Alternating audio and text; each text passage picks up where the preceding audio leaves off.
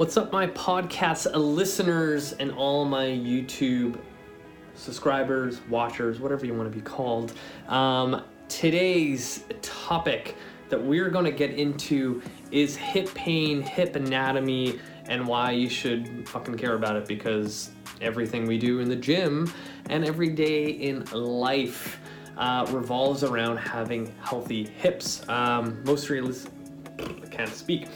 recently, someone on my Instagram sent me this long message about their hip issues, and hang on, I'm gonna adjust this thing. Their hip issues, and they get some weird pinching in the front of their hip every time they do a back squat. And we were going back and forth to figure out what's going on, and you know what, I just decided that rather than just going back and forth, I'll probably just do a whole podcast episode about hip anatomy and why most people get pain in their hip. So for my listeners, I'm going to try to be as descriptive as possible, because I am going to demonstrate what the hip can do, simple things that you can utilize from an exercise perspective to get more hip mobility, and kind of where my thought process is when it comes to training clients and seeing patients and just troubleshooting. So the big thing, and I brought my laptop with me to kind of showcase how the hip kind of looks, and hopefully it'll turn out, because sometimes when you put a computer screen on camera, it just doesn't look the greatest. It's kind of like grainy, and yeah. So the first thing that I kind of want to showcase, and hopefully I'll be able to bring this up and have it like full screen and all that jazz, is how the hip is structured, because it's super, super important when it comes to pain and figuring shit out. Okay, so hopefully this, actually it's not too bad, but you can freaking see my ring light in there. But the biggest thing from here that I want people to kind of take away from is the hip is a ball and socket joint, just like your shoulder. So it's designed to move quite a bit. And the biggest thing that I see when people are limited with hip mobility is what we call the workspace between your femoral head and the acetabulum. So essentially what that means is that, we have your acetabulum, your hip socket, it's kind of, that's how it's going to look, and then your femoral head going into each other like this. And ideally, the space between my fist and my hand, there should be enough that when I put my hip into flexion or extension or whatever other space I want to move my hip into, this can glide easily. So a lot of times when people have hip pain, limited hip mobility, the workspace kind of gets a little bit almost to a pinching kind of position, or it just has enough space in the beginning, but then as you go, it kind of starts rubbing against the actual socket itself and gets stuck, or all the surrounding structures around it. So that's the other thing, is like in this photo, which I'll bring up again, it demonstrates a good visualization of the femoral head and acetabulum, and it fits quite well. But there's also all this other shit that wraps around it of tendinous structure, ligaments, then your muscle, fascia, all of that kind of surrounds it. So now we also have a perspective of all those structures that could influence how your hip moves. So the biggest thing is that, if we don't have enough workspace for that joint to move, then other things are going to compensate for it, and it's usually not a good idea, and usually will present a lot of pain. That being said, if you look at what is needed for, say, something like a squat, you need adequate hip mobility. before I go any further with that, I want to kind of go over what your hip joint can do. So your hip can go into flexion, extension. It can internally rotate, externally rotate. It can do adduction and abduction. So I'm going to showcase some examples of that, and hopefully my trusty new ring light will be able to have me show what I am talking about. And I apologize for all the awkward back and forth that we're about to do. So if I am in a standing position from a side view, if I wanted to bring my right hip into flexion, this is flexion, right? The big thing, if you think of, I'm going to start doing lunges, I'm going to start doing running, step-ups, like anything that requires my hip to go into this position, mountain climbers, every freaking core exercise you can think of, and even the ones that I hate, like fucking crunches. Anyway, when people have limited hip flexion, which is probably a lot of you, and generally for all the general population people, they don't have a lot of hip flexion, because if we are in a seated position like this all day, what do you think you're influencing with all this tissue here? It's going to get the information to stay tight, to stay stiff, because you're here all day, so it wants to make you a little bit more efficient in that position. So when you have to demonstrate hip flexion in any kind of exercise, what usually happens is you start going and your body goes, oh, you don't have any more hip flexion, let me give it to you by doing one of these. So now my lumbar spine is going into play to give me a false sense of hip flexion. And now if you see my other needs going into this weird bit of knee flexion to, again, give me more fake hip flexion. And I tell this to like every single person I work with, that our bodies are really good at cheating movement without even us knowing it. So when I, teach my Kinstretch class and we're going through cars head to toe, we're not just moving our joints. I'm also assessing how everyone's moving too. And a lot of times when people try to say do their neck cars and they're like looking down, they're going to the left and this shoulder hikes up and now their whole torso is moving with their neck. And I'm like, your neck doesn't move like a neck should. There's going to be some issues down the road.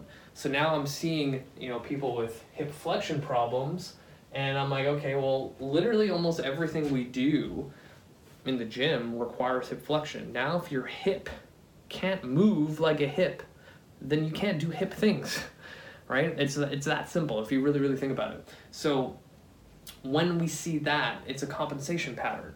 And, I'm going to take this one step further. Actually, I might go back to that. Actually, no, I'm going to go right into it right now. That's hip flexion. We're going to look at hip extension. So if you take my example of my right hip, I'm going to extend back. That's hip flexion, right?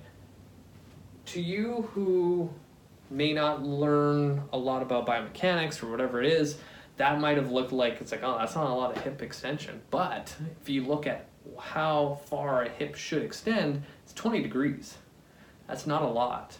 But you will see all those Instagram IG models doing the freaking like cable around the ankle, doing one of these to get their glutes going. But all that really does is just require you to go into lumbar extension. You're actually not doing any like favors for your actual glute. It's all lower back. So when you think about, I need to have adequate hip extension, it's 20 degrees, I should just feel my glute. But a lot of times people don't have enough hip extension. So what's the compensation for that? That is a lot of times lower back and hamstring. And like, how many times have you had the experience, or someone who's had experiences where they're doing glute bridges and they're like, oh yeah, my hamstrings just feel like they're like cramping and they're about to go.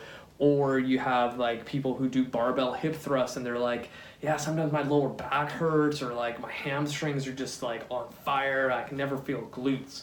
So this is what I want to get into. So if I know that someone has like terrible hip extension, or they're just so used to just extending their lumbar spine, and they're a client or someone online where they're like, I've been following this like glute program for in 6 months and my glutes have not changed or anything. So then I would go assess, say, their hip and realize that you have like zero hip extension. You're doing all your extension through your lumbar spine. You're never going to grow your glutes that way. So if I can get your hip to be able to access all the tissue you want to work on, it would make sense to work on mobility before slapping a barbell on your hips and thrusting like no tomorrow, right? Like that makes sense. And honestly, it doesn't matter how much hip thrusts or any other booty band exercise you throw onto yourself, you're never going to get bigger glutes or nicer looking glutes if you can't fully extend the hip, right? Like it's exactly the same as like, hey, I want big biceps and I'm going to do bicep curls, but imagine your elbow joint not being able to do this and it just stops here, right? Common sense tells you that, well, fuck, now I can't do, adequate bicep curls and really grow my bicep if I can't fully go into flexion with my elbow, right? But for some reason, when people think of like lower body exercises, everything works properly. You know what I mean? Like, no, like everyone's hip is a little bit different than the person beside you. Your hips are different than my hips. My right hip socket is different than my left hip socket. And that plays a huge role in how I'm going to squat, how I'm going to deadlift, how I'm going to lunge, how I'm going to run, and everything else, right? So people need to understand that if your hip does not move like a hip should, then when you try to challenge your joint, your hip joint, to do hip things, it's probably not going to work out that well, right? So we need to understand that we've gone over 2 different motions that a hip can do: hip flexion, hip extension. Those 2 things, a lot of times people suck at. And it's really comes down to way too much sitting, and now it's a lot worse because of COVID. Everyone's working from home or on Zoom calls all the time. So another movement that our hip can do is abduct. So if I was standing and I'm taking my right leg, I'm going to go out this way to the side. That's abduction. So if you think of the hip joint itself, going back to that photo that I showed, I have my acetabulum and my femoral head, and to make it a little bit more specific, hip, and now I have my leg down here. So now if I'm trying to abduct and go out to the side, imagine if I don't have all the tissue out here mobile enough to get me to do this. So what's going to happen is I'm going to end up doing one of these like hikes with my whole pelvis in order to get there. Now, most of the time people have pretty good mobility for abduction, but on the slim chance where people's hips are just terrible, they're going to end up doing again, going back to that glute example, every like abduction, like glute med exercise with the band, but really at a certain point they're going to get to a position where they're just doing this. They're just hiking their hip up and not actually utilizing just those muscles required for that lateral movement, right? So again, you can slap all the best booty band exercises, best glute exercises in the world on a hip that doesn't move like a hip does. You're not going to get the result that you're looking for, right? And this is where I'm trying to bridge the gap on my podcast, on video and on audio, to have everyone realize that, I'm talking a lot about like rehab and mobility and movement and stuff like that, but it directly translates to all your weight loss, all your aesthetic goals. So like that's whole another realm that people don't think of, because it's like you get a general population person, they're like, oh yeah, I want to lose weight, and they're trying to go to the gym, but everything fucking hurts for some reason. They have no idea why, and then they're like, oh well, I guess I'll like stop and like hopefully I'll feel better and then I'll go back to the gym again. But it's like, no, you're hitting a square peg in a round hole constantly, and you don't know why. And people just assume that their bodies are able to move just like anyone else's, but that's not the case. So that's abduction. Adduction,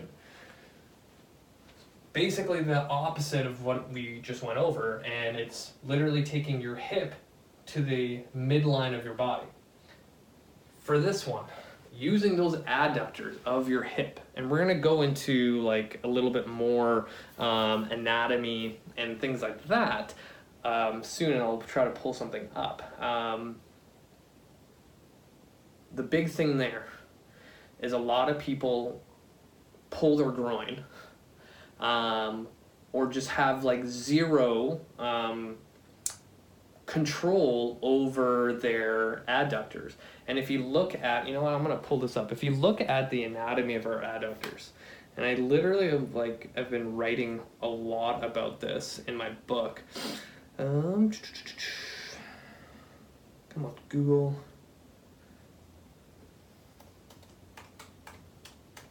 I feel like I should have saved all these right off the bat.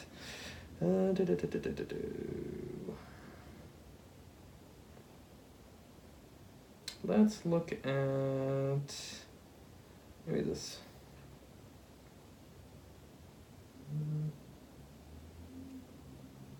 Sorry, you guys. So if we look at, come on, focus, there you go. Some of the adductors that connect to the hip. So if you remember, femoral head, ball and socket, right at the top here. And I'm sorry if my ring light's getting in the way. And now you have this visualization of all these muscles that connect deep within the hip, going all the way down to your knee. And then we have a couple muscles that duct and also flex the hip that also go from the hip and crosses the knee joint. And now you can see this continuum of how our anatomy influences more than one joint and more than, you know, I'm doing these exercises with the mini band around my ankle, right? So with adduction, I find a lot of people are super weak with their adductors. And a simple example of that is literally getting someone in a 90-90, and I'm gonna see if I can get you guys low enough to see me. And this is the nice thing with this ring light. I got a great tripod. So what I'm talking about that is, say I'm in my 90-90, and a typical thing that I'll get people doing in my Kinstretch class is a simple lift off from this position. So I am taking my hip right now into external rotation, which we haven't covered yet, but we will. And all I will tell people to do is imagine taking your left ankle, because my left leg's in front, up towards the ceiling and simply lift. And all I want to see is them lift the leg and hold it. And a lot of times what I'll see is huge compensation patterns. Number one, people won't be able to lift this leg off the ground. It'll be like this. They're going to try to lift their knee and like the ankles are just like hovering and they're just hating life. Other compensation patterns that I see a lot is people will end up like caving with their chest and trying to lift up into this position. And they're basically cheating in the sense that they're trying to get their hip into flexion to get a better angle to lift this up. Or people just lean back to, again, cheat flexion into the hip to lift the thing up. And I see this all the time, that people don't have good control over their adductors, which now makes me think that we have a huge asymmetry when it comes to our training. Because if you look at the history of our industry when it comes to training lower body, a lot of it has been glute focused, or, you know, glute med focus, and it's a lot of like lateral stuff, but we haven't had any emphasis on the opposite tissue, which is our adductors. And it's kind of similar to those people who love going to the gym and doing bench press all the time and no pulling exercises. And we all know, as of right now, hopefully, that the more pressing you do, those shoulders tend to go here. And that's why everyone's like, oh, you need to make sure you're doing your face pulls, your rows, whatever it is, to counterbalance that. But no one's really started talking about the effects of constantly doing, like, you know, your glute extension exercises like hip thrusts, or your abduction exercises like glute mini band walks and things like that. And now we have this huge asymmetry. So usually what happens is when those muscles are not being used, they become tight. So you imagine that like bodybuilder or dude that goes to the gym every Monday and just does bench press over and over and over and over again. Then what happens is, you know, the lats tend to get pretty tight. And, you know, you go to an RMT or a physio and they put their thumb into your lat, you're like, holy shit, that's really, really tight. That's super painful.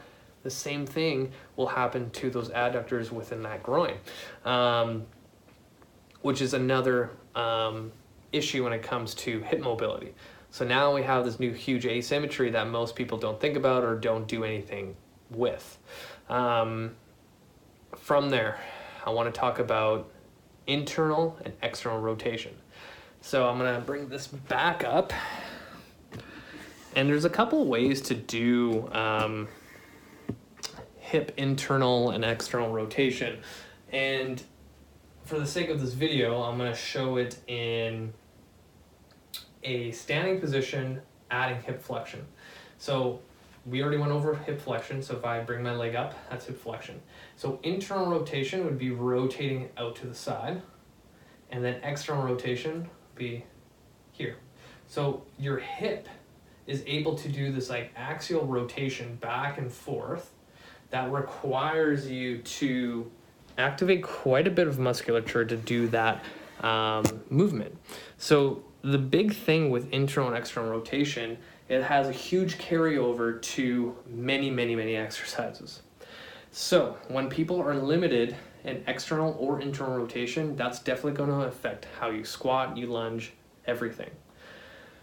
The big thing is, again, going into that position, usually people actively can't get into the greatest amount of external rotation.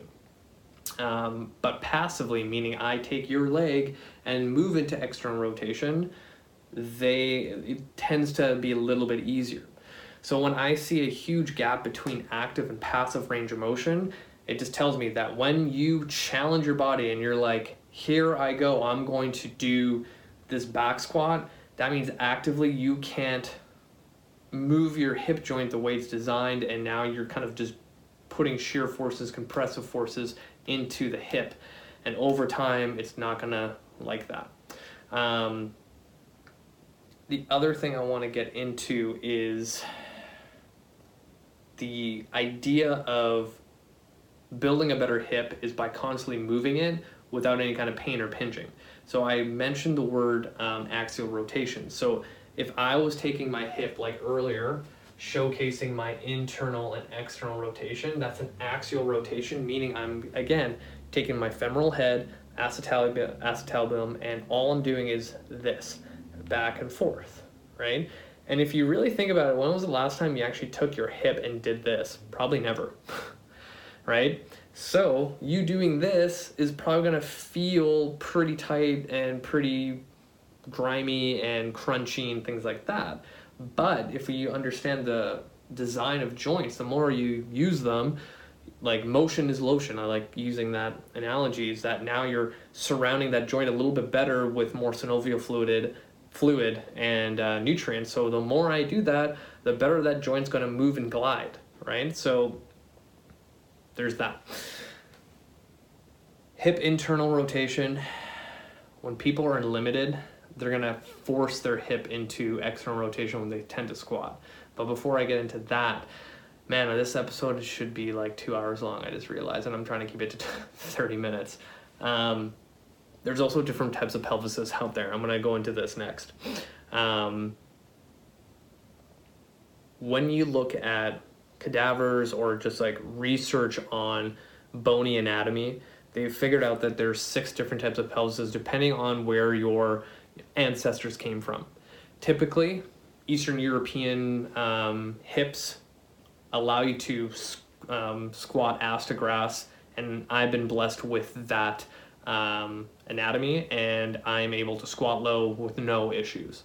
A lot of Asian cultures, same thing. Their hips are just built to drop down, no problem.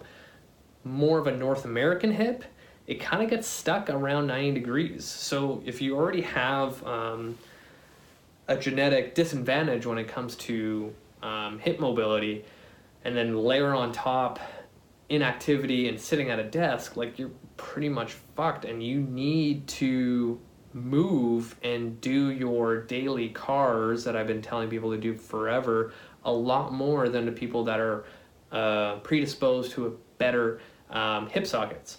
That being said, even for myself who has the genetic gift of being able to squat that low, if I say, for example, the next 10 years decide to stop exercising and just sit on my ass and eat Doritos, and you know my muscle mass is starting to wither away and my like control over my muscles that surround my hip are just depleted, but I still have that mobility, I just don't have the control over it. So now I'm predisposed to injury a lot more than someone who has a stiffer hip or a North American hip. Meaning, a lot of times it's like the analogy that, you know, my body's a Ferrari without any kind of brakes. So when I ask it to turn a corner really quick, I just go smash into the wall. So a lot of times having that mobile hip in order to squat or something, and say I decide to squat down, I might not be able to control something. And like, I've seen it happen before where people like pop their hip out or they strain a deep hip muscle and it's super painful. And all that happened was inactivity and I have no control over it. So a lot of times it's like, now you got to rebuild hip stability. I think I'm going to stop about the whole anatomy, how everything works, and kind of start going into more of the exercise component. So I'm going to utilize very generic exercises I use a lot for people in the clinic that I see and also for clients. So typically, if you are a person that just has tight ass hips and has been sitting on their ass forever and things just don't move the way it should and you have zero pain, these are the things that you should be doing. If you have pain, there's an underlying issue for it and we need to figure out what the pain trigger is and eliminate it and then add the exercise component towards it. So a lot of times when I teach my Kinstretch class, it's like you can only do a movement if it's pain-free. If pain is present, we are doing you no good. Like, it's not going to help at all and you're just going to jam shit and make things worse. So we're going to utilize a couple exercises that I use for people who just have tight shit and they need to loosen crap up. So number one, 90-90, which we already kind of got into a little bit, but we need to go a little bit more in depth. So the reason why I like the 90-90, if you look at the very nature of the setup, if I am starting into this position, I drop both legs over, and now my hips are now into, my left one is my front and my right is my back. My left one is in external rotation, my right one is in internal rotation. The reason why this is like probably my number one go-to hip mobility exercise is that it literally works everything. So I just said two things, external and internal rotation. As I rotate my torso towards this leg and I start leaning forward, imagine again that acetabulum and my femoral head, it's now moving. But the other thing that I'm getting people to do is to think of tilting their pelvis. So now I'm already rotating that acetabulum and I'm leaning forward with my torso to get more of a better angle, and now I should start feeling it deep within like where my insertion of my hamstring / glute is, and I'm now getting right into the hip capsule to stretch out all that surrounding stuff. So if you remember earlier with my acetabulum and femoral head, you know, I have my workspace in between, but then all that stuff that's wrapped around it, I'm stretching that stuff out, which is really tight for a lot of people. So I'm literally stretching that out, and all I'm doing here is just going back and forth. And now I can layer on top some breathing protocols where I take a deep diaphragmatic breath in, and then I exhale, going down and back up. With this hip, even though I'm not moving it, I'm still going into somewhat of an axial rotation indirectly for internal rotation. A lot of times when people are tight in their hips internal rotation specifically, this position, they won't be able to be in this upright position like I am without their hands down here or leaning over, because all this shit is super tight. I've seen a lot of times when I set up in this position, people are trying to mimic me, they're kind of like this, because all of this stuff is super tight and they can't straighten out their torso. So it's like indirectly we're already working this. So also in this position, I love rotating my torso to further stretch out internal rotation. Same rule applies, I can go forward and back. For those people that are super tight, I can just get them into this position here and try to keep their torso straight while they stretch out internal rotation. So this is one of those things that works really well for directly affecting one hip and indirectly affecting the other. Now, the other thing that almost every person that I see that needs more hip mobility is getting them into a half kneeling position for a hip flexor stretch. And this goes twofold for also building stability. So when I get people doing a hip flexor stretch, I never have them doing this. This doesn't really do anything. I'm just kind of like thrusting and just throwing my whole like weight into my hip socket, which is not really getting anything done. But if I tuck my trailing toe, I start squeezing my glute and thinking of taking my pelvis and tilting it this way, I am now stretching all my hip flexors and also into my quad. That is usually pretty tight on a lot of people, and then I do a small little rock forward and back, right? The moment you don't squeeze your glute and don't tilt your pelvis, you can go forward as far as possible. That's not going to do anything. So with that being said, if I chose exercises that now worked external, internal, and hip flexion, and also hip extension, I'm already doing myself a lot of favors going into my workout. Now the third exercise is going back into that half kneel position and building hip stability. So kind of going back, if someone was super flexible or had really good hip sockets like myself, but zero strength, zero control over my tissues around my hip sockets, then I want to build as much stability as possible. So if I'm back into that half kneeling position and I take my front leg as close as possible to my other one, and now I'm like, oh, I'm super wobbly. What am I doing now? I'm squeezing my glute to help me stabilize. All my lateral hip stabilizers are turned on in conjunction with my core. Sometimes I'll just get people holding this position in order to build stability, but most of the time, say a cable machine's on my left-hand side here, grab the handle and I'm doing an anti-rotation press. And the moment I press out, all the weight, or even with just a band, it's pulling me in this way. So all of this stuff has to now help me stabilize, and I'm creating stability. And remember, if you've been following my podcast, when I talk about stability, I'm talking about creating a safety net around the said joint that we're kind of helping to build. I'm going to leave it there because I could go on this topic forever, and I don't want to take up all of your time, but hopefully that kind of gave you a better understanding of why the hip joint itself is so vital to so many movements that we do in the gym and everyday life. And when those certain movement patterns are not functioning properly, that leads to a lot of injury. That leads to a lot of painful hips, pinching, things like that. So if you just took 10% of what I just talked about and put it into work and put it into action, your hips are going to move a lot better. So again, everyone's an individual, so some of these things might have not felt good. Some things might work really well, some won't. So feel free to reach out, DM me on Instagram, Facebook, wherever you consume my content.